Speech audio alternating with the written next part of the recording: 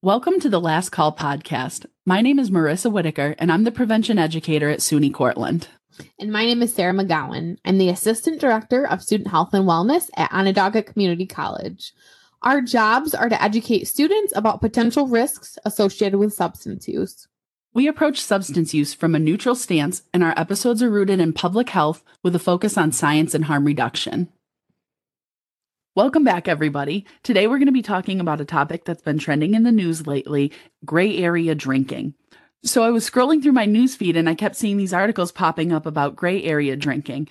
After reading through a handful of these articles because I was curious, I think this is something that hits a lot of people and it's something we don't talk about enough. So what gray area drinking is, it's essentially drinking more than you would like, but your drinking is not at a dependency status or it doesn't match the definitions of alcohol use disorder. But there's times when alcohol is definitely being misused or being used in excess.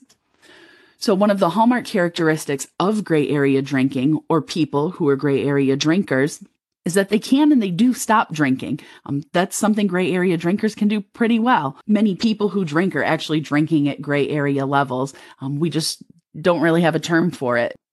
So what does this look like, Sarah? So when thinking about college students, I think something that I hear quite often is, in the morning when students will say, I'm never drinking like that again.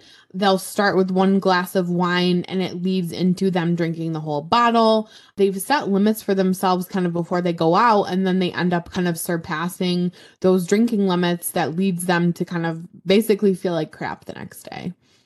Yeah, and I think, too, this isn't just college students. I think this is many Americans, regardless of, your age, your gender, race, ethnicity. I think for some people that misuse might be problematic. But again, for some people, it's just drinking more than you intended. So there is a difference between misuse and dependency. When someone's waking up shaking and they're detoxing, that's far different than waking up with a hangover, like what Sarah said. So that I'm never drinking like that again, people may be more of a gray area. When you're waking up every morning and you're shaking without drinking, that's more of a dependency issue. I think it's also important when we're differentiating between misuse, like the gray area drinking, and dependency. Dependency is where your alcohol use is consistently affecting your quality of life. So you're, missing time from work, you're not going to class, you're waking up constantly with a hangover, or you're neglecting other things that you have to get done as a result of your drinking. Right. Pre-gaming before a party versus pre-gaming before you're going to class or you're going to work. Also, Maris, kind of thinking about the term binge drinking. So it's interesting because this gray area sounds a lot like binge drinking, but I don't love the term binge drinking. What do you think about that? No, I'm full agreement. And I think when I talk about binge drinking with students, there's a lot of disclaimers to it and, caveats that, I get it. We need standards so we can, have some number to go from, but we often leave out a really important part with binge drinking. And that's like the intent to get super, super drunk. It's not, I'm going to have a couple drinks and, talk to people. It's, I'm going to have a couple drinks so I can talk to people. That we leave out of the equation oftentimes.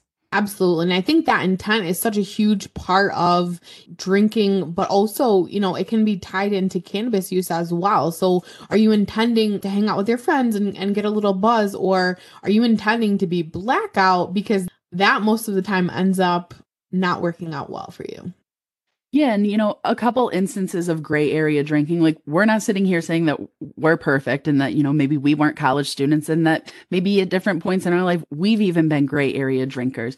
I think a lot of us can fall into this. It's when that gray keeps happening over and over and then it becomes like. When that gray becomes a pattern as yes. well. Yes. Like 50 Shades of Gray up in here.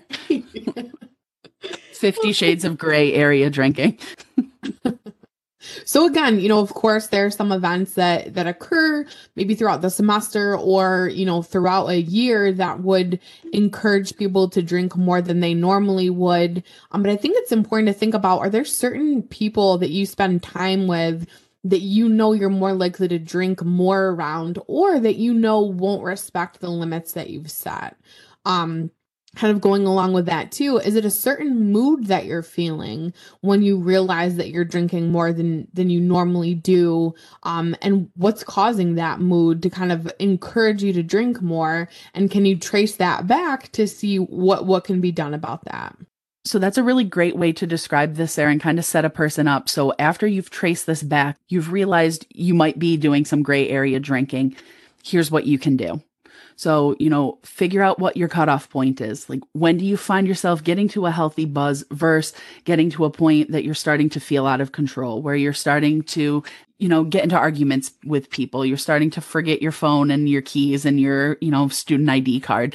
Absolutely. And it's interesting too, Maris, because some people, that comes with different types of alcohol. So if that hard liquor gets you over that point where you don't make good decisions anymore, that's okay. And it's okay to recognize that.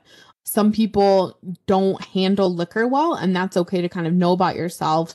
But it's not okay if you're consistently surrounding yourself with people who are making you drink in ways that you don't feel comfortable or that make you do things that you regret later on.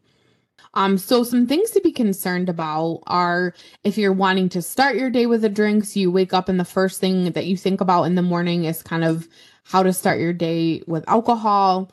If you're spending all of your money or more money than you feel comfortable with at the bar, or, going out in situations, that's another thing to be concerned about. Neglecting other duties or responsibilities. So we talked about this a little bit a couple of minutes ago, but just making sure that, yes, it's okay to go out and have a good time, but if you're neglecting other things, if you're not doing your schoolwork, if, you aren't going to work, if you're showing up hungover for the 5th time in a week, that's a time when you really should start thinking about your drinking, and, maybe it's time for you to cut down or cut back.